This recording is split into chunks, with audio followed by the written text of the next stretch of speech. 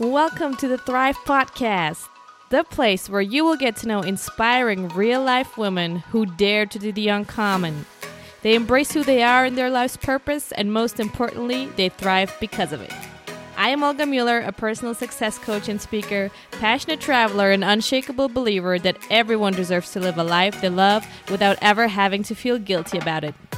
Each week, I will introduce you to powerhouse women from all around the world to show you that you can create a fulfilling life you love, no matter the circumstances, personal history, or topic. Me and my fellow ladies are here to bust your fears, your feelings of guilt and shame, and boost your confidence to a whole new level where you are finally able to see that I can do it too.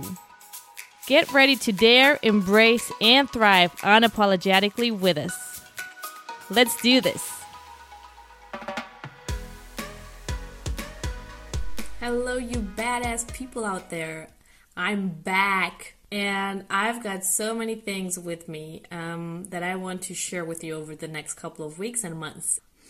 Because after last season, with each conversation I had, I really noticed that there is a pattern of success that all of my guests share in common, even though each of their stories is completely unique. In fact, it's 10 things that have all helped them to create their personal success stories, no matter the hardship, no matter the difficulties, no matter the trauma that they have experienced.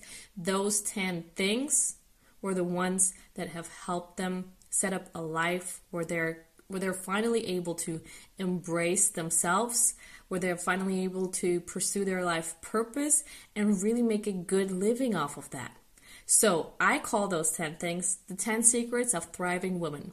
And I've put all of those 10 things for you into an ebook that I've created. So in the ebook, you will not only find out about what those 10 secrets are and what they really mean, but on top of that, I've added to each of those secrets a section with reflection prompts for you so that you yourself can identify, where are you at with each of those things, so that you can understand what it takes for you to get to that level of all those amazing women and really create that life that you want for yourself as well. So go check it out. Go to olgamueller.com/podcast and download the ebook completely for free. So welcome to a new episode of the Thrive Podcast. I'm so pumped today because I've got Emily Chetburn with me. Emily is a mindset coach who has years of human behavioral education behind her, and her funny zero bullshit approach to life, business, love, and spirituality has given her the endearing reputation of being a pioneer of the new personal development world.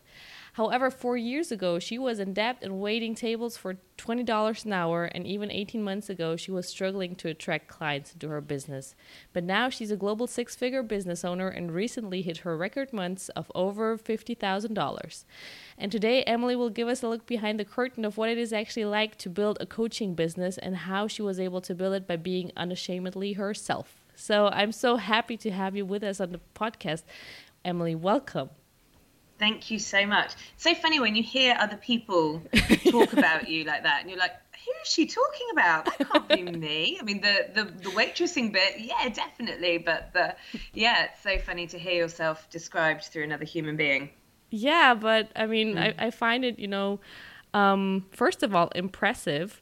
Let's say for the short amount, I mean, it hasn't been a short amount. It's been a longer journey, right? But still, like, you got to this point where, things started to change. And from then on, I feel like it's been quite a short journey to create this, in my point of view, great level of success. And so... Yeah. I think that's a really good point, actually, because I think there's a dating coach. His name is Matthew Hussey. He's British, but he's based in LA. And he's absolutely brilliant. I've been following his stuff ever since I jumped into personal development, which is about 4 or 5 years ago. And recently, in the last sort of 18 months or so, he's had this sort of astronomical jump, and he's on TV, he's on American daytime TV. And I saw an interview with him recently, and someone said, how does it feel to be an overnight success? And he was like, honey, I have been doing this for 10 years and 5 years. No one knew my name. Like my mum would watch my videos and that was it. And I think it's, especially for anyone out there who's in business, it's so easy to see the success of other people, and you forget about the groundwork. You don't get to see on social media, in most cases, the blood, the sweat, the tears, the doubt, the fear, the how many times someone gets to, giving up, or how amateur it looks in the background. My business, really only recently have I really begun to outsource the systems and the back of house stuff to other people, because A, I'm not very good at doing it, B, I don't enjoy it, but C, it really needed somebody professional to come in and do something with it, because I was just making stuff up and putting band-aids over stuff, like I haven't got a clue what I'm doing most of the time. And I think it's really easy, especially in the world of social media, to look at other coaches or entrepreneurs and, hashtag laptop lifestyle. But, the reality is everyone's just fumbling around in the dark, and there is a lot of pre-work and a lot of failure. It's almost like a rite of passage. You have to fail, and you have to have those moments where you want to give up. And then you get rewarded on the other side of it, because really, honestly, the thing that I'm learning more and more is that business, it's a mindset game, and B, most of it is just about perseverance. And that's the difference, is that in the dark times when it hurts and you feel like you can't do it anymore and you haven't got any energy and you don't even love it, for a minute you're like, I don't even want to do this. What am I doing? I could go and work in a bank and get a regular salary like all the normal people. And then, all of a sudden you're like, oh, I can't do that, actually, because my soul won't let me. And so you rock up the next day anyway, even though it feels like shit. And those are the people. It's not actually got much to do with talent. Most of it has just got to do with sheer tenacity. Are you willing to hold on in there in the days when it feels really hard? Yeah, and it's a funny thing that I also experienced myself, let's say, over the course of the last 3 years. So even though, let's say, I'm still at my, let's say, baby stage of starting the business, but I already feel like I'm currently working still part-time to make a living. And then, when you're back at work, you're like, I can't do this. And then you realize I can't go back to this. I mean, it's a great feeling, but then also it's like, okay, what the fuck am I doing now? Going forward with that other thing. And it's just like this big black hole. And like you said, you just don't know what to do. Yeah. And there are so many possibilities, so many different things that you can focus on, so many things that you feel like you need to do, so many things that other people are doing. Yeah. Do I go to LinkedIn? Do I go to Facebook? Do I go to Instagram? Should I be building my email list? And everybody is telling you that you should do the thing that they're selling, right? Yeah, so of course. It's really overwhelming. And then one day you wake up and you realize that you're no longer employable. Like, you could not go back into the structured workforce for anything and be happy. And so that's when you realize that you've got no plan B. Yeah. And that's when you find the strength to wake up on those days when you've just had a massive marketing campaign that's flopped. You're not quite sure how you're going to pay your rent tomorrow. Your mum is on the phone going, are you sure you should be doing this? This doesn't look like you're having. You're like, oh my God, stop it, woman. And so, I totally resonate with that. I really, really do. And it is, it's such, even if you have got a really great community and great tribe and great coaches and great mentors and great colleagues in the same sort of industry, and I highly suggest that you make the effort to network, even if you're like, I don't need more friends, or I'm not a very sociable person, you have got to find people who are doing it with you, because otherwise it's completely isolating. But even with that community, it's a very lonely feeling. Yeah. To be on your own with your laptop going, I have not got a fucking clue what to do. And I have spent days, weeks in front of my laptop just having that conversation with myself and taking no action because I've just been so overwhelmed. But, the thing that I'm learning more and more and more is to be honest and open and to rock up. And if you just keep rocking up, somehow, somewhere, suddenly the universe goes, all right, here you go. And you learn, you make so many mistakes that eventually you've got to find a way that works. So let's get maybe one step back, because I was so fascinated by that, let's say the small insight that you share on your website, actually, when you're describing how you're 37 years old and waiting just for $20 an hour and like realizing, life is not working out the way I had imagined it to be. And so I was curious to hear, What was, life all about for yourself? Or what was your belief around life that, had led you to this situation, to that point where you were like, what the fuck am I doing here? Yeah, it's a really great question because you don't, as a child, you don't come out the womb being like, I am going to be a waitress and broke by the time I hit my mid-30s. I don't know what you guys have got planned for yourselves. You don't have that conversation ever. And I think, your external results are a direct reflection of what you are internally and how you are wired in terms of your paradigms, so the thoughts, the experiences, the memories, your social conditioning, the way your parents brought you up, the religion that you had, the siblings that you had, the schooling that you had. All of those things create a certain neurology in your brain that becomes hardwired over time as you continue to repeat the same thoughts, the same experiences, the same patterns.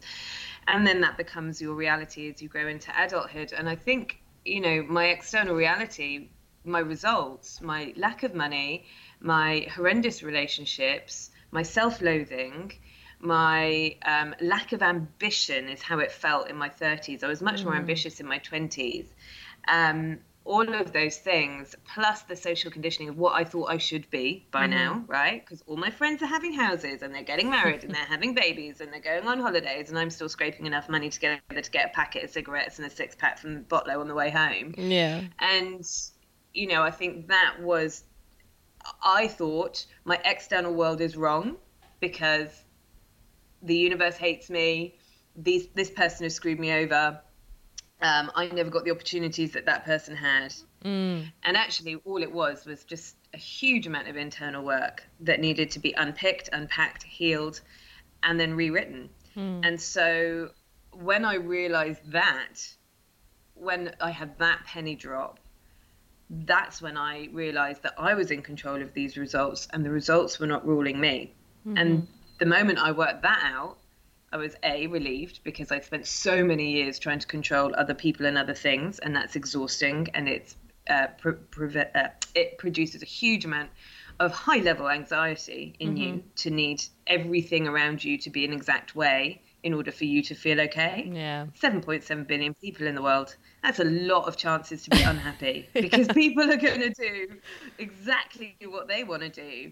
And you cannot control them. You cannot control the sun or the moon or the tide or the seasons. Yeah. These things are out of our control. So the first thing was a real relief to know that, okay, I only needed to control me, which took out 7.7 variables that I no longer needed to be in control of. But the second was overwhelmed because no one taught me. No one taught me how to be a resourceful human. I was taught how to be an unresourceful human. I was raised in a beautiful, loving, gorgeous home. I have 2 fantastic sisters. My parents were amazing. I don't have some of those really traumatic stories that some of my clients come to me with, and I know so many people around the globe carry with them. I was privileged white girl over here, and yet my perception on life was that I wasn't worthy, I wasn't very good, that failure was something that was to be avoided at all costs, that it was only okay to show a certain controlled emotion to the world, and that basically other people needed to be happy around me in order for me to be happy. And so that was the process. Business for me has been all about unpicking who I am and then choosing who I would like to be on the other side of that. But yeah, a lot of it was a huge amount of belief work. Like, what did I believe to be true about money? I thought money was evil. I thought money was the root of all of the arguments in my childhood home. So therefore it made me feel unsafe energetically. So then whenever it came to me, I would do everything in my power to get rid of it. I had more clothes in my wardrobe than even in the biggest Target or Kmart store that you've ever looked at. And it was none of it was particularly great quality. It was all fast fashion. It was all, $20 here or $30 here, or, this might make me feel happy for about 3.5 seconds. And then I go back to being exactly how I was. And I was drinking a huge amount of alcohol, massive. I'm 18 months sober now, so it's been quite a journey for me. Congratulations. Living free from alcohol. Thank you very much. But I was smoking. I didn't care about my body. I had this sort of sense of apathy about my life. Of course, when you are vibrating at that kind of energy, then that's what you attract, and then you perpetuate more of it. You begin to see your thoughts in your reality. So now your reality is throwing back your thoughts at you. You're kind of in this feedback loop. This is how life is. I felt so stuck. I felt like everybody else had been given this like magic map of what to do and where to go and what to say, and I didn't have that. Mine got lost in the mail, and so I felt resentful, felt really angry with life, but I couldn't show anger because I'd never been taught anger as an emotion. So that kind of like ends up sitting inside you, and you end up making decisions based on a belief system that money isn't a very good energy to be around, or that people that have money are arseholes, or money causes arguments in your home. And also this acute fear of failure and being shown up and other people laughing at me or judging me or talking about me was so acute. And that comes from like a very mild bullying incident in my childhood that was so irrelevant. You make it this huge thing as a 4-year-old child. It's the end of your life. It's this feeling of trauma. And then that tells you, okay, I don't want to feel like that again. So now what we're going to do is we're going to put this little wall up. So I don't have to feel that rejection ever again. You're going to put this wall up. You're going to put this mask on. You're going to, it's because you're not good enough. Okay, so you need to be somebody else to be accepted by the group. And I just perpetuated that up until my 30s because no one taught me otherwise, because most people don't know this. Most people are just experience the reality they're experiencing, and they don't know that if they are willing to go deep into the sort of depths of their mind and to really learn how to connect with their soul, that they can change absolutely anything. You can heal trauma, you can change your relationship with money, you can change your relationship with people, with yourself, with your health. And so, it was, it wasn't a set of unfortunate circumstances that took me to the waitressing world at the age of my mid-30s. It was just that I never asked for more from myself. And I didn't have the framework or the understanding even that I could be anything different. I just went with the flow. I was a real party girl in my 20s, and I went with the flow. And then I wondered why I felt out of control.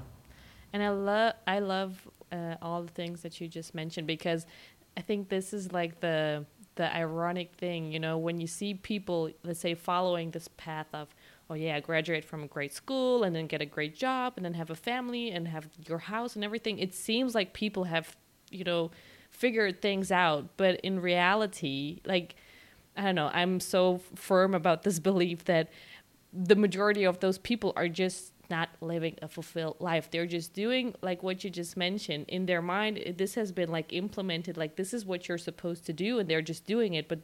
And I was doing it too, but without, even ever questioning, do I even want that? Is that the right thing for me? Thing. Totally. I went to school. I always coasted through school. I never really had to try very hard. Again, like privileged girl over here. Really didn't have to try very hard. I aced all my exams with the bare minimum work. Went to university because everybody else in my family had, and it was expected of me. Spent 4 years off my face, having the best time. I learned so much at university about how to be the party girl, how to be the girl that people wanted me to be. And I had great fun doing it. But again, it was sort of outsourcing my happiness to other people. And making them responsible for it. It took me, I didn't take responsibility for any of my own shit until I hit my mid to late 30s. And even now, I'm on the brink of 39. And even now, I still have to remind myself, hey, Em, you are responsible for you. I'm not responsible for anybody else. I'm not responsible for what you think of me. I'm not responsible for how you react to me. I'm not responsible for your fear or for your trauma. But I am 100% responsible for me. And I have to remind myself that on a daily basis, because I was the youngest of my entire family. And it's nobody's fault. This isn't there's no one to blame for this. It's just I was the youngest of my family, and that affects the way that you're brought up. It affects what other people expect of you or don't expect of you in my case. So it's all, for me, it was all just unpicking my social conditioning and the belief systems that I'd formed as a really young child, and asking myself, okay, well, those are only true because I have become my own self-fulfilling prophecy. So if I decide that if I can work out who I want to be and how I want to live, so I never had, I never even had that conversation with myself. What do you want? Because I was so trapped in the paradigm of the system. I was so trapped in the paradigm of school, university, a little bit of travel so that you've got some interesting dinner party conversation. And then, come home, find a good career, buy a house, have a nice holiday a year, push out a couple of kids, and then die. And so that was, the missing bit of that for me was I hadn't found a partner and I didn't have a career. And that was enough to put me into such a tailspin and such self-loathing and feeling like I wasn't worthy of those things, that then it's really hard to break the cycle and break out of it. But, the thing that I'm learning more and more and more is that is just social conditioning and social structure, and it's just bullshit. I've got my eldest niece at the moment is trying to work out what she wants to do for her A-levels. I don't even know if they do A-levels anymore, but in my world that's what they're called. When you finish like the big bulk of school and you have those kind of 2 years between school and university in the UK, and they're called, well, when I was there they were called A-levels. And she's like, I don't know what to do. I was like, that's because you're 15. You're not meant to know what you want to do. Do what you enjoy doing. Yeah, but the sensible thing, don't ever do the sensible thing. Do the fun thing. Do the thing that makes you passionate. Do the thing that makes you feel expansive. Do the thing that lights you up. Do the thing that if you didn't get to do it, that you would shrink a little bit as a human being. Go and do that. And don't worry about timelines. Don't worry about university. It's this idea that it's like overly perpetuated in our society, built from decades and decades and generations of fear of needing to belong, needing to toe the rope, needing to be safe, needing to be secure. Those things don't make you happy. They don't. Yeah. Safety doesn't make you feel happy. No. Safety makes you feel safe. Yeah. I so feel that, because I actually have also a niece and she's 16, and she was also one of the main motivations why I eventually went for the podcast, because I was like, I just want to show her and, other women or girls like her, that there's a gazillion ways of how you can create a fulfilling life and how you can thrive, and that it doesn't always have to be like this, I don't know, cookie cutter approach that 90% of people are pursuing, or probably even more. So how did I totally agree. How did that event or that evening change the course of your life? So you went from being a waitress to what? Actually. Oh, okay. So that's a great question. So there's a whole backstory that goes behind it that I won't regale you with now, but it was an incident where there's a huge amount of alcohol involved, and I ended up making a complete twat of myself and feeling like a huge amount of shame. And I had this kind of like moment the next morning after I'd been violently sick in my own hair, and I remember just looking at myself in the mirror and just being like, this has to stop. Like, this is not living. I don't know who you are. I don't like who you are. And this stops right now. I was in so much pain that I was willing to be uncomfortable to make the change. And I think that's the key. Most people, we crave biologically, when you strip us down to our DNA, biologically, all we want is to survive and to procreate. And to continue the sort of the lineage. And so our physical being interprets any kind of change as potential danger. Yeah. So we are always living our life looking for danger, going for that promotion, danger, telling that person I love them, danger, deciding not to go to university and putting a backpack on and going and eat, praying, loving out of my life and like stalking Elizabeth Gilbert, danger. And so, not that I recommend you stalk anyone, but if you're going to stalk someone, it's probably going to be Elizabeth Gilbert. And so I had just spent so long being comfortable and doing the safe thing. And the pain of that finally had gotten so much stronger than the pain that I linked to the fear of change. And so I went on this, I turned into like this obsessive, slightly annoying, I would imagine, woman. And I just went, I took the money that I had. So we've all got three resources available to us at any given time: money, and energy. And I was letting my time, my money, and my energy go to try and validate myself from external sources. So my money was being spent at Kmart or on alcohol, because it's much easier to drink away the pain than it is just to sit in it and be all right with it and let it tell you what it needs to tell you and heal from it and then move on from it. Couldn't do that. I didn't know that that was even a thing. I don't know, you just move away from the bad stuff, right? Yeah. So what can I do to move away from this hard feeling, this bad feeling, this uncomfortable feeling, this shaming feeling? I'll drink more booze, I'll buy more clothes. So I took my money, I took my time. I spent a lot of time watching daytime TV, and, you know, waitressing means that you're always on shift work. So, you know, I was watching Ellen in the day, and then, you know, whatever equivalent of like The Bachelor or whatever it was on in the evening. And I was, you know, spending my time lying in bed because I didn't really have any motivation to get out of it unless I had to go to work. So I just started taking my time, my money, and my energy, which meant I stopped bitching. I stopped involving myself in high levels of drama. I removed myself from those conversations, especially in the workplace, about, oh, did you hear what so-and-so did? I just walked away from them. I just didn't give them my energy anymore. And I took those resources and I just started investing them in me. And I went and I found, this tells you something about my intrinsic personalities. I don't think this has got anything to do with social conditioning. I was definitely born this way. I went and I found the most expensive course I could that I couldn't afford. I could barely afford the payment plan. And I went 110% in on myself. I just kept asking myself, am I willing to do the work? Am I willing to be uncomfortable? Am I willing to be seen? Am I willing to move through the uncomfortable feelings that I know are coming my way? And am I willing to back myself? And I had to say yes, even when I wasn't. And there's something in neurology with the personal development world that we call praxis, which is when finally your belief begins to manifest itself in your 3D reality. And so for a really long time, I had to tell myself that I was somebody that up until that moment I'd never been. So I had to tell myself, I back myself, I believe in myself, I trust myself, I can do this, even though I had no tangible evidence around me, none at all. I just had to keep going. I believe.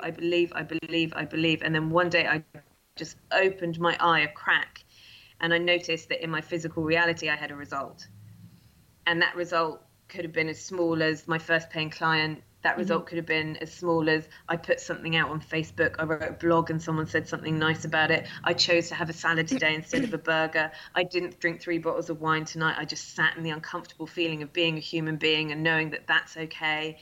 And that's what we call praxis, when your belief begins to sort of manifest itself in your 3D reality. And the more that I did that, and I still have to tell myself I believe in myself. I still wake up some days and I'm like, who the fuck do I think I am? What the fuck do I think I'm doing? And when is someone going to come and pull the mask off and just be like, she doesn't know what she's doing? And I'll be like, hey guys, that's what I'm doing. So I still have to tell myself, you know, all of that. But, you know, I think that's sort of part of the parcel as well. You know, I just decided I had to back myself because nobody else was going to come and rescue me. And I think that was a huge realization for me. I was waiting for someone or something to come and rescue me. You know, I spoke to a potential client the other day, and we were talking, and she was feeling apprehensive, which I totally understand. It's the biggest objection in business that you'll ever come across. Apprehensive about investing money in her own personal development because there's still such a stigma around looking after your own mental health. And you know, I said, well, what do you think needs to happen in order for your financial position to change? And she went, I don't know, win the lottery. And I was like, that right there, that is what 95% of the world are waiting for. They're waiting for their boss to give them a promotion. They're waiting for a great auntie to die and leave them some inheritance. They're waiting for the perfect partner to come along so that they can feel lovable. And those things are, even if they do come to you, they're so volatile, they're so out of your control that you're always going to be in the fear of losing them.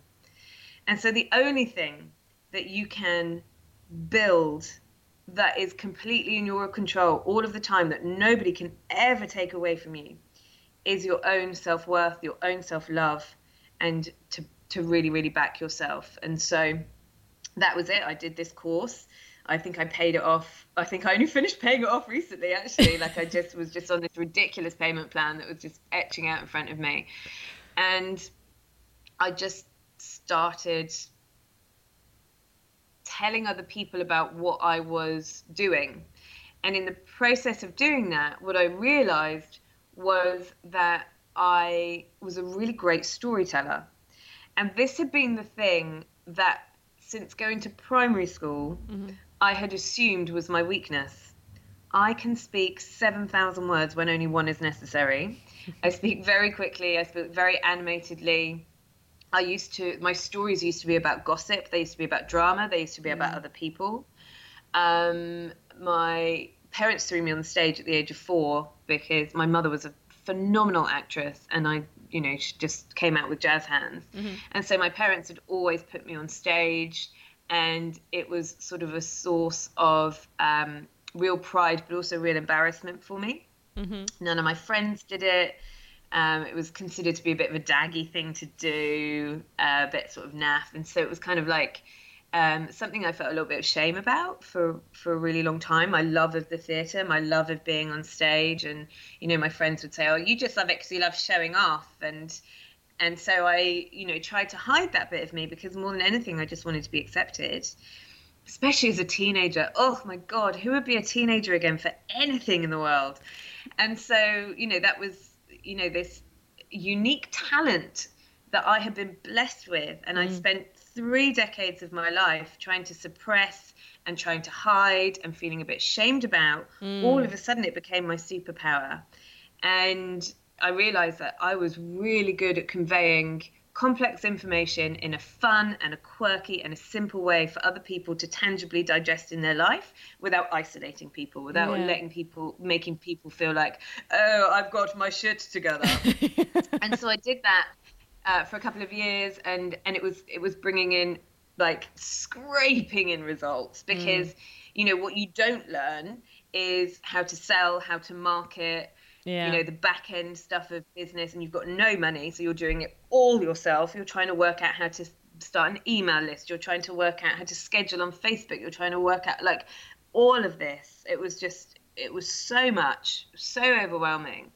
And I don't really know how I chipped through it, but chipped through it I did. And I think, just coming back to, I cannot ever be back in that place where I'm waiting tables. I will never feel like that about myself again. So, I kind of like was in this sort of little challenge of myself, really, of just like, absolutely not, bitch, you are not stopping. Like, you have to keep going. And so I was sort of really scraping it together. And of course, you look at what other people are doing and you think, well, that person's doing it like that, so maybe I'll try it that way. And that person's doing it like that. And this was at a time when personal development was all about positive psychology. Social media was really just grinding its gears, and everything was hashtag laptop lifestyle, and you're selling the dream, sell the dream, sell the dream. Yeah. Isn't it just? And so you're selling the dream, but you're not living the dream. And so you're underneath all of this, there is this sense, or I had this sense of imposter syndrome and really not being authentic and true to my audience or to myself. And then, as the universe does, she will strip you down so that you can build back up. Whenever I worry or whenever I feel anxiety or doubt, I look at nature and I'm like, nature doesn't get it wrong, and I am nature. My personal belief system as it stands at the moment, and I don't know, I'm always open to change. I've stopped having this sort of fixed mindset, again, too painful. So my belief system as it stands at the moment is that I'm a spiritual being that's having a human experience. But my human experience comes from nature, and I am nature. And so I look at the world and I'm like, it is constantly in the state of expansion and contraction. I feel myself breathe, and I have the tangible evidence of that. My lungs go in, they go out, they go in, they go out. And so part of evolutionary growth, just like the seasons and the trees that shed the leaves, is that sometimes you're going to have to contract to expand. And 2017 just went do, do, do, do, do, do, do. I had a huge year personally, in which my business as it stood completely fell apart. My partner left me just shortly after my mum had died, and it was for one of my best friends. And so it was just this like horrendous time, awful, horrendous time. And there was this one incident. I'd also hurt my knee. I do a lot of running, not for my physical health, but for my mental health. I find that when I am running, my brain clears, my energy gets released. It's like how to avoid a panic attack. Run, because then you have the symptoms of a panic attack anyway, but you're doing it to yourself, so it feels like you're in control of it. So I'm a huge runner, and I bust my ankle running, so I couldn't run at this time, and that was fucking with my head as well. And I just remember standing in my living room this one evening, and the thoughts were so dark, and I was in so much pain, and I couldn't see how it was going to end. And I know enough about myself to know that when you feel like that, you pick up the phone and you call for help. And so I called my friend Kim, who's one of the wisest, kindest women I know, and she lived around the corner from me. And I said, I'm struggling, and I need you. I need some help. And she said, okay, well, I'm making a risotto. And I was like, okay, that's interesting.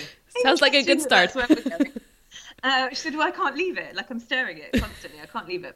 Come round to mine. And I couldn't even put my foot on the accelerator pedal because my ankle was so bust. So I had to call an Uber. And I get in this Uber. And you know how some people are like really beautiful criers? Like they cry and you just want to touch them and hug them and love them. I'm the sort of person, when I cry, it's like my facial features try and crawl off my face, and I get puffy and red. And so here I am, I've got this like red puffy face, my eyes are non-existent, my lips are swollen into my nose, which has kind of spread itself, and I'm dragging my right foot behind me because I can't even wait there. I look like Quasimodo's sister. Seriously, it was like the Hunchback of Notre Dame. I kind of like fell into this taxi, and I was like, I literally need you to take me around the corner. And obviously, you know, when you're like, please don't be a chatty taxi driver. I want the taxi driver today shut up, has no words. Give me the mute taxi driver today. And it's never that way, is it? It's always, hi, how are you? What are you doing? Tell me everything about your life. And I was like, ah. And so I'm in this taxi, and we're having this conversation. It's quite laboured, obviously. And the taxi driver turned around to me, and he asked me the strangest question, completely out of the blue. And he said, are you happy with your life? And I thought to myself, of course I'm not fucking happy. How can I be happy? My mum's just died. My partner's just left me. My friends just betrayed me. I can't even run. My business is in ruins because it had been my mum had died of cancer. And so I was back and forward to the UK and spent a lot of time out of my business. And it was too young to sustain itself without me. And, you know, I was in a world of pain. And I turned around to this taxi driver to answer him. And the word yes came out of my mouth. And it was so certain, and it was so grounded, and it was so unconsciously spoken. And I didn't get it. I could not understand how I could be happy when this shit show was just like raining down all over me. And then I got to my friend Kim's house. We ate this risotto, and it was delightful.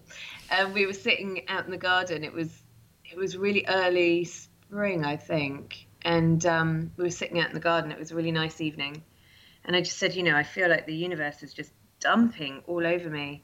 And she said, I'll never forget this. She said, oh, it's not dumping on you, babe. It's just like your PT and you're in a really grueling training session and you don't want to pick up the next rep. And I get it. I wouldn't either if I was you. But if you are willing to hold on in there tomorrow morning, whenever tomorrow morning comes, tomorrow morning, you'll look in the mirror and you'll realize that you are stronger and fitter and more resilient than you've ever been. And you will be weirdly grateful for this experience. And then she paused and she said, but only if you choose that. And that really was, I've held that conversation so tight in my heart so many times. If you are willing to hold on in, then you get the reward at the end of it. And so I came home that night feeling not better, but what's the word? There was that tiny little spark of faith came back. And I often say this to clients, you know, you don't get faith when things are going well. You get faith when you don't know if you've got faith. That's when you build faith. When you feel like you've got no more faith left, that's when you get to have faith.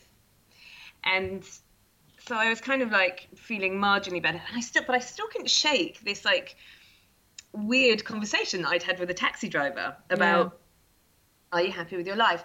And normally when I can't fill the gap for myself, I'll go and find somebody else who knows and I will find out. But for this particular thing, it felt really private, and I really felt like I had to find my own way there. And so I just took it to meditation, probably for about 3 or 4 days.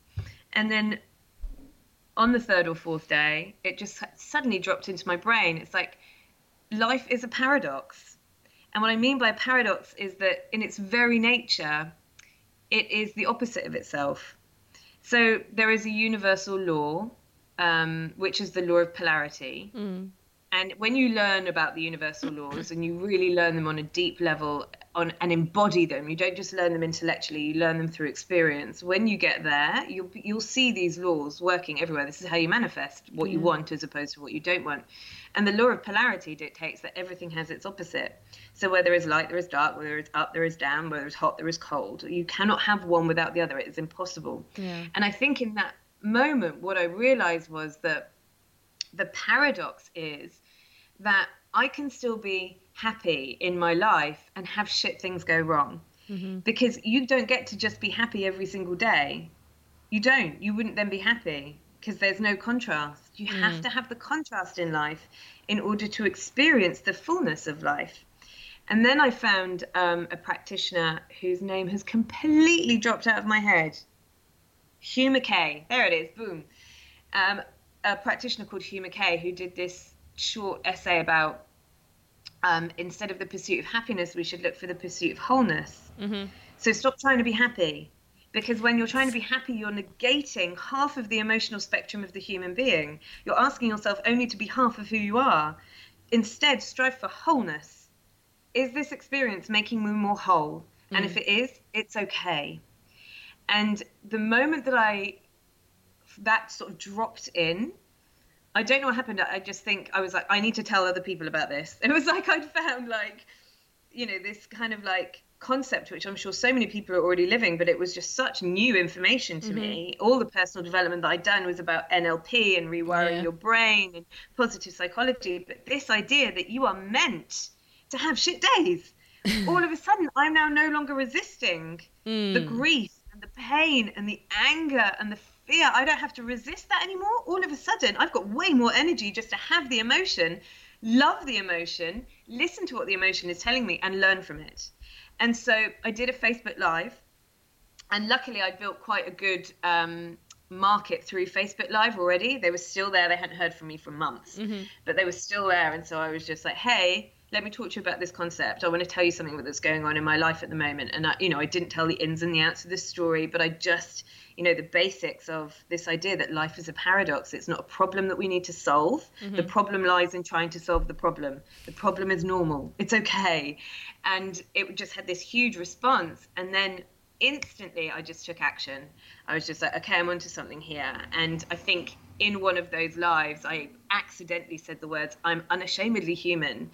And it just took off. People were like, oh, I love that, unashamedly human. I was like, okay, people love unashamedly human. Let's put a hashtag in front of it. Now it's mine. And so I just began to talk more and more about this. And it gave me this huge license to change the relationship that I had with myself. I'd gone from not knowing who I was and trying to be somebody else and learning some really beautiful, wonderful, very valuable tools and techniques to change the way that I think, so that I could change the way that I could feel, so that I could change the way that I act, so that I could change the reality that I was existing in. But now I was learning all of that on a completely different level, which was, it's okay that I am sometimes selfish and sometimes I'm judgmental. Those can be really positive things. It's okay that I'm stubborn, really positive. It has its unresourceful shadow, and I need to be aware of that. But it's okay. It's okay that I'm a storyteller. It's okay that I hold court. It's okay that I want to be the center of attention, as long as it's in the appropriate context and I'm doing it to contribute to the world around me. I'm not doing it for my own significance.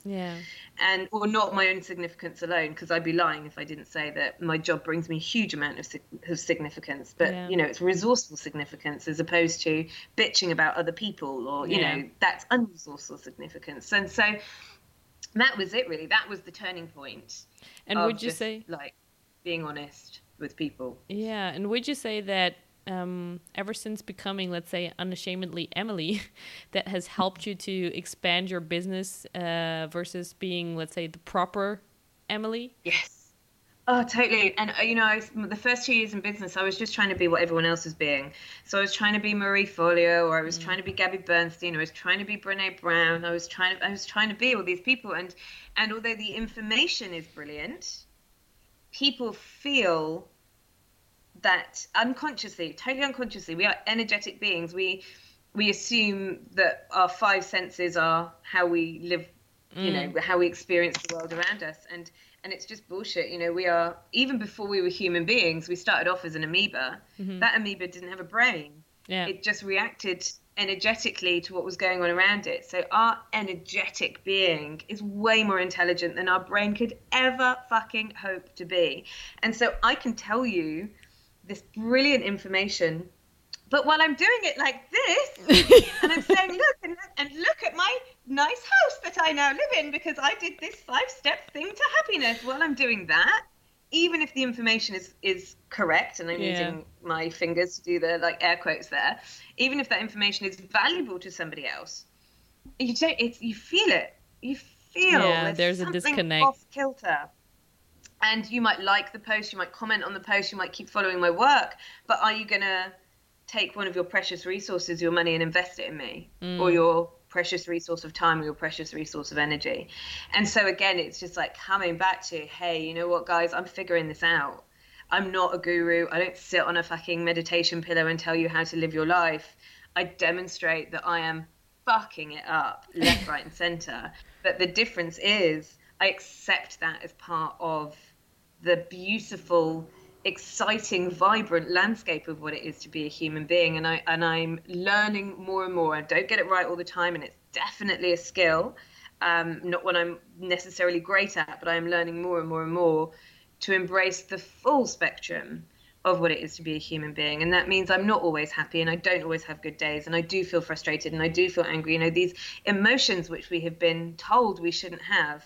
Oh, you've got to be high vibing. Fuck off. I don't have to high vibe every fucking day. I'm a human being. I have my period, for God's sake. Of course I'm not high vibing today.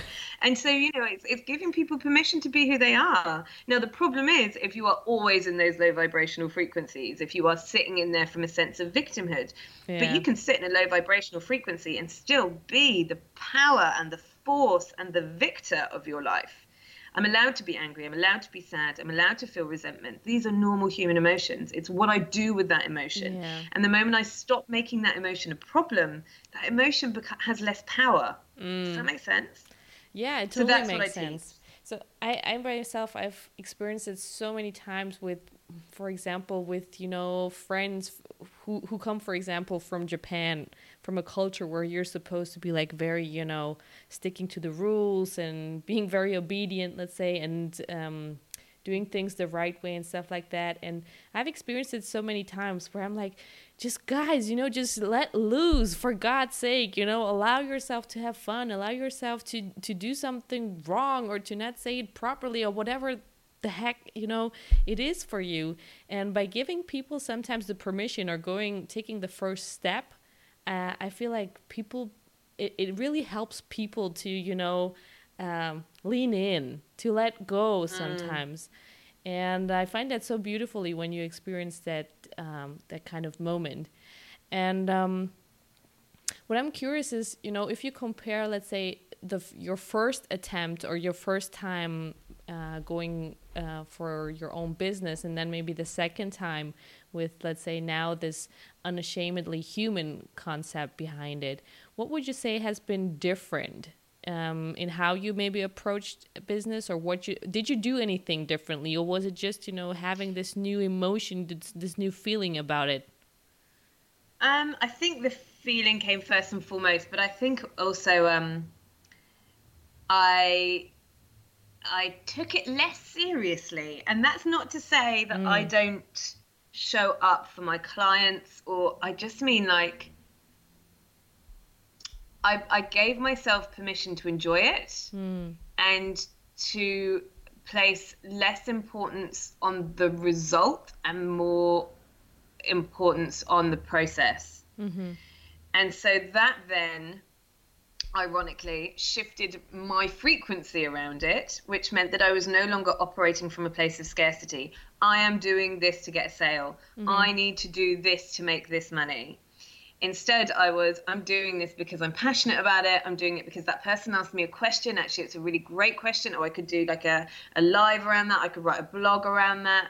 And I began to do more of what I loved in terms of my marketing content and the way that I dealt with clients. So I stopped having as many one-on-one clients, really dramatically cut back, and started doing lots of group coaching, started doing lots of lives, started doing lots of workshops. And actually really recently, because I'm still learning this unashamedly human concept, and I think I will until the day I die, I'm launching next week a really short course. I really wanted to give back to the community, and I'm in a position now where I can. So kind of put some of the foundational principles together in a 14-day, really short course. Lots of Emily, lots of fun, lots of workbooks, lots of meditations, and it's for like less than $50, so accessible to absolutely everybody. Because I'm very aware that there is a huge portion of my market out there who follows my stuff, like on social media, but can't necessarily afford or in a position right now to join my VIP mastermind groups. So I'm putting this course together, and I'm trying really hard to get the recording right. I'm trying. My videographer's standing there and he's like, "You all right? You're a bit off today." And I was like, "That's always what you want to hear, isn't it? Cheers, mate." And I'm like, "Oh, it feels sticky." And he said, "You're just much better live." And I was like, I am much better live. And I think for so long, I've done so much live video on Facebook and Instagram that I think I'd probably told myself that live video was amateur. That it wasn't, that in order to put an online course together, it needs to be professionally done. And actually, with my VIP clients, so I do two high-level courses. One is Unashamedly Human, and then the next is Next Level Results, and that's for people, tends to be entrepreneurs who join that one, who have a very clear goal as opposed to I just want to feel better about myself. And so I realized that even with that, like the videos that are on the membership site, they're very short because I didn't really enjoy doing them as much. And actually what's brilliant about those is the webinars that I recorded live, and that's where the gold lies. And I do like live videos every single week into our communities, and we do, live Q&As and all that kind of stuff. And that's where people really get the value from me. And I thought, why the hell have I been telling myself the story that live video is amateurish, and B, why have I not been recognizing that, again, that's my superpower, and to utilize that and to harness that. And so we just shut down production, and then he came around after the weekend, and I just did the whole thing live, like through my Facebook group. He recorded me doing it like I would do a live video, and it's just made such a difference. And again, it's just like, what's your unfair advantage in life? Everyone has an unfair advantage. It might be that you've got an accent. It might be that you are really good with live video. It might be, that you're really charismatic. It might be that you're really funny. It might be that you feel really safe to be around. It might be that you are exceptionally kind and nurturing. Everybody has got an unfair advantage which the person next to them doesn't have. And that doesn't mean that the person next to them isn't as good as you or isn't as worthy as you. We're all just so different. And while we are trying to all be the same, and this is the danger with personal development, and that's why it begins to feel a bit culty after a while. It's like, if you think like me, you'll get these results. And, the concept, intellectually, that's true, but that's not really the way it works.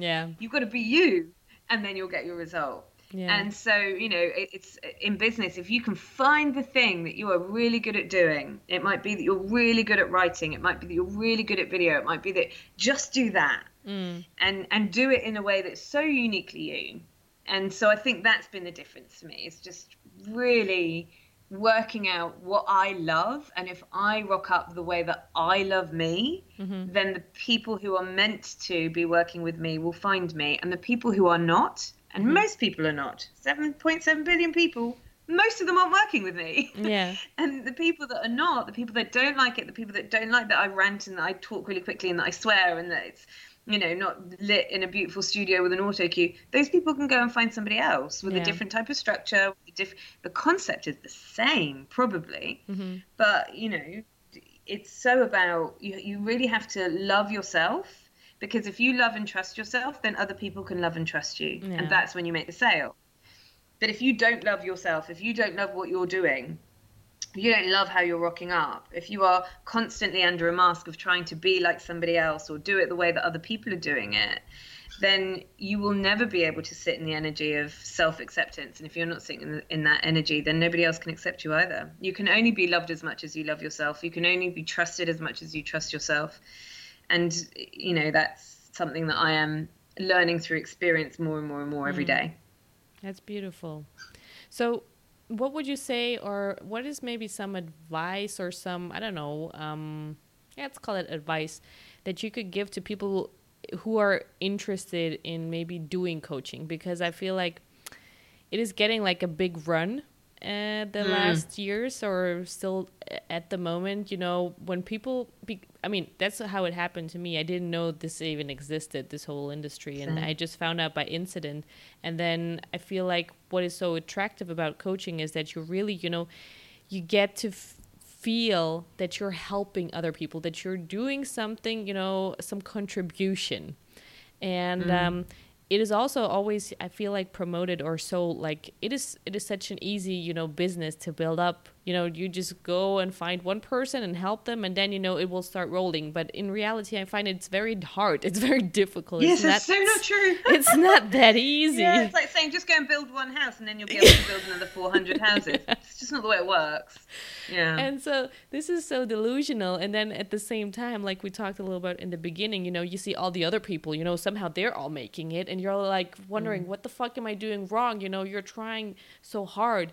And if you were to give people some advice who are maybe even who are playing with the idea of maybe going into coaching, or who are maybe still in the beginning and have this feeling like, I can't get it right, or, they're struggling just building it up because it's just not easy. What is maybe some advice that you can give them about, whether that is a good choice or how to approach it after everything that you've been through? I think get a really good mentor, get a really good coach yourself. I think a lot of coaches feel like, well, I'm a coach, so I shouldn't need to have a coach. I have 3 coaches currently that I'm working with.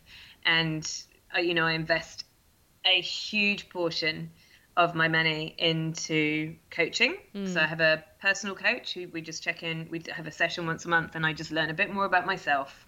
And I have a business coach. And then I also have a mastermind group as well that I pay to be in. And it's a lot of money. And you cannot do it alone. Yeah.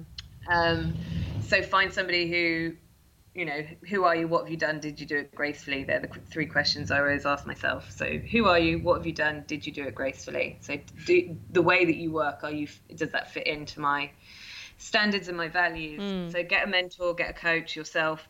Do not try and do it alone. Even if you're like, I don't really have any money, like find somebody. The second thing that I would say is get a very clear vision of who or how you want to live your life and who you want to be. And then ask yourself the most powerful question I know, which is, am I willing?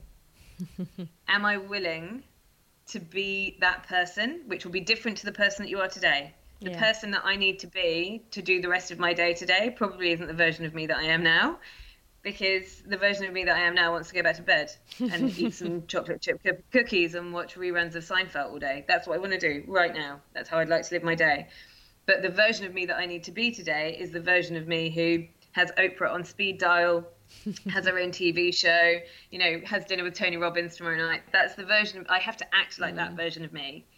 And so you have to ask yourself, am I willing? And a lot of people are not. And that is okay.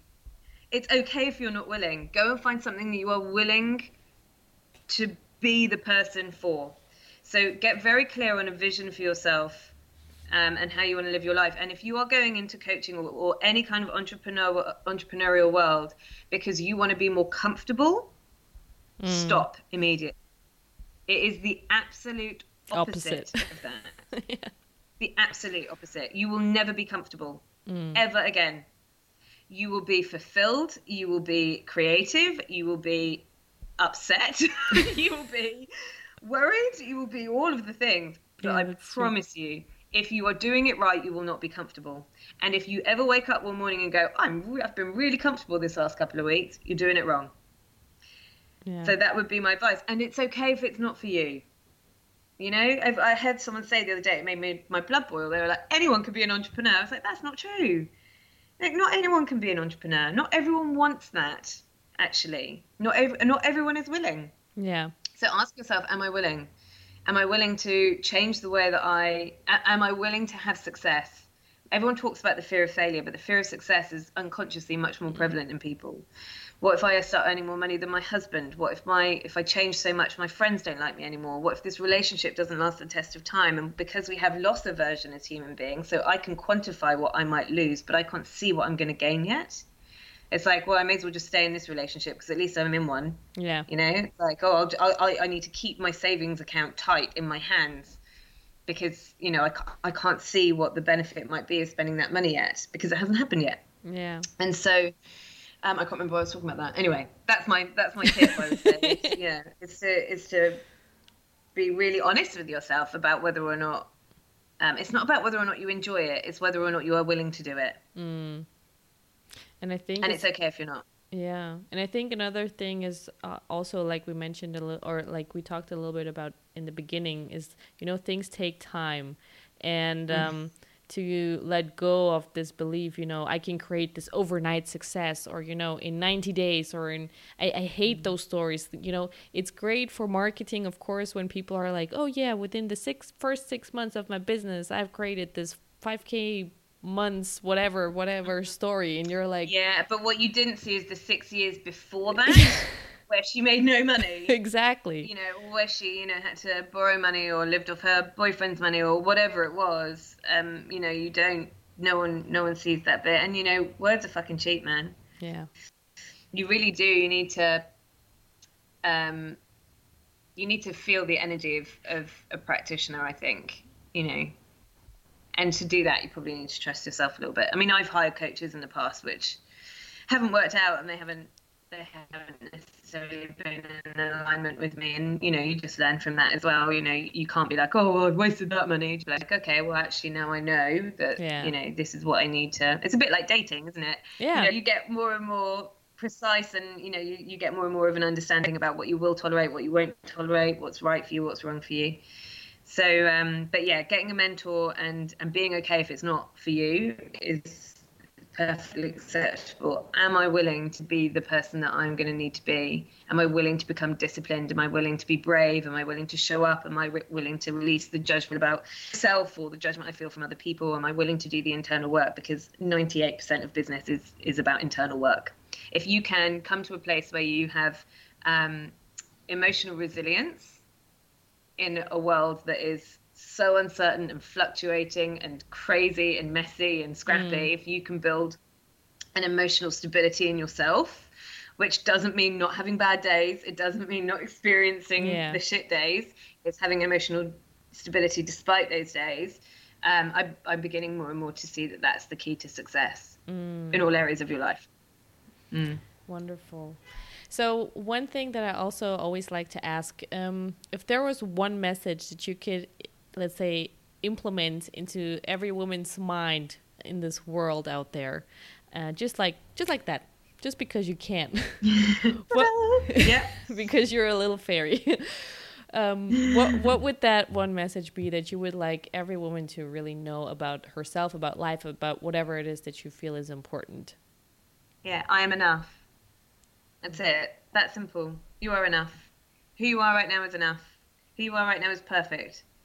And I think we spend so much of our lives not feeling enough, not feeling like we're good enough, and carrying around so much responsibility and weight and trauma But the moment that you just accept that who you are right now is enough, right now, then you get to be more. But while you're worrying about not being enough, you don't give yourself permission to be any more than that, because the pain is always in the resistance. The pain is always in the problem. And so don't make yourself not being enough the problem. Just be enough. And then you can be more. But you can never be more while you're worrying about not being enough. It's true. And the other thing I also always like to ask is, so what would be the message to yourself? You know, if you were able to give, let's say, 3 pieces of wisdom to 6-year-old Emily about, you know, everything that you've known now and been through, what would be 3 things that you would like her to know? Oh, God, 3 things I'd like her to know. I think the first would be don't dull your own shine for the validation of other people. That would be the first one. The second one would be it will be okay. I wish I'd had my future self telling me it would be okay so many times, especially in my 20s and early 30s when I was running my life by a metric of somebody else's definition of happiness. And then I think the third thing would be have fun. You know, fun is my highest value. And I spent so many years of my life not having fun. And I wish I hadn't lost my childlike curiosity and my childlike sense of abandon, and that, you know, loving the theatre and, you know, being the front and center of the room. Like, I wish I hadn't lost that. I wonder who I would have been if I'd harnessed that better in my teens and 20s. But then, you know, also I probably needed to do that in order to come to a resourceful place with it. So, you know, everything happens for a reason. I hold that one close to my chest. Plus, you never know what still awaits you now that you have gotten back to that. Absolutely. Absolutely. So true. Yeah. A heap of fun, probably. So, Emily, how can people find you? How can they work with you if they, you know, got intrigued by your story, by your message, and they want to know more? So I run a variety of programs. The first, like I said, is $50, so less than $50, $47, which is called That Crazy Thing Called Life. So the best way to do that, you can either go to my website, emilychapbourne.com, or you can join my free Facebook group, which is also called That Crazy Thing Called Life. And then I've got a couple of other courses. One is called Unashamedly Human, for people who really, really want to go into this concept of like healing their own trauma and being okay with hard emotions so that they can experience the opposite or the polarity of that, which is more joy and more abundance. And then I've got Next Level Results, which is the year-long mentorship program, which includes one-on-one working with me for people who've got those really clear, like, I am ready to like make that change. And I also run retreats, so twice every year. I've got one coming up 2020 in March and one 2020 in November in Bali. So I run Unashamedly Human retreats there. And yeah, social media. So That Crazy Thing Called Life free Facebook group, and then Emily_That Crazy Thing Called Life, which is my Instagram. And I'm also going to be doing, I'm writing a book at the moment. Well, I've been saying I'm writing a book all year and haven't been actually executing it. And again, I was like, okay, so I need to draw on my past experience of my strengths. Yeah. And I know that I'm good at blog writing, and for a whole year I wrote a blog every week for 52 weeks, so every week for a year. And some of those blogs were written at like 3 minutes to midnight with tears running down my face in the middle of the night, just being like, what am I doing?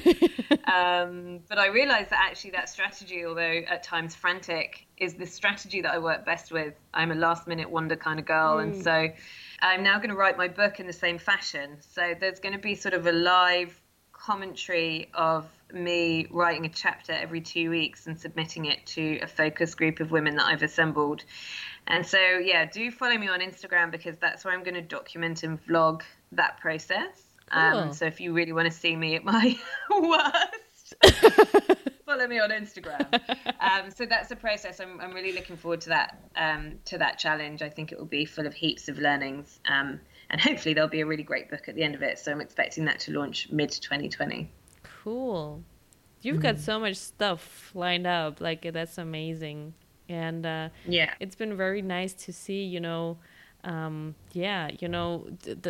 journey from, being at the lowest point to now, all those things that you've just mentioned, it's great accomplishments. And I loved it. So thank you so much for having been part of this. I really appreciate you taking the time. And I really hope many people also, got inspired and got especially motivated, and the permission to finally be yourself. Just do whatever the fuck you want, and do it unashamedly, like you said. And yes, absolutely. Own it.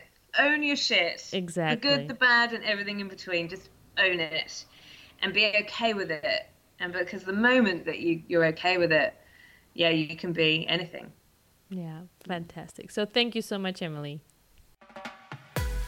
Thank you so much for tuning into the Thrive podcast and spending your precious time with us. If you found this episode valuable and think that others could benefit from it too, please share it with your network, friends, and family. I would also be forever grateful if you could go over to iTunes and leave us an honest review about the show. And if you have a comment, question, or topic that you would like to see covered on the show, go to olgamuller.com/Thrive podcast. So see you next week, girl. And until then, don't forget that you were meant to thrive.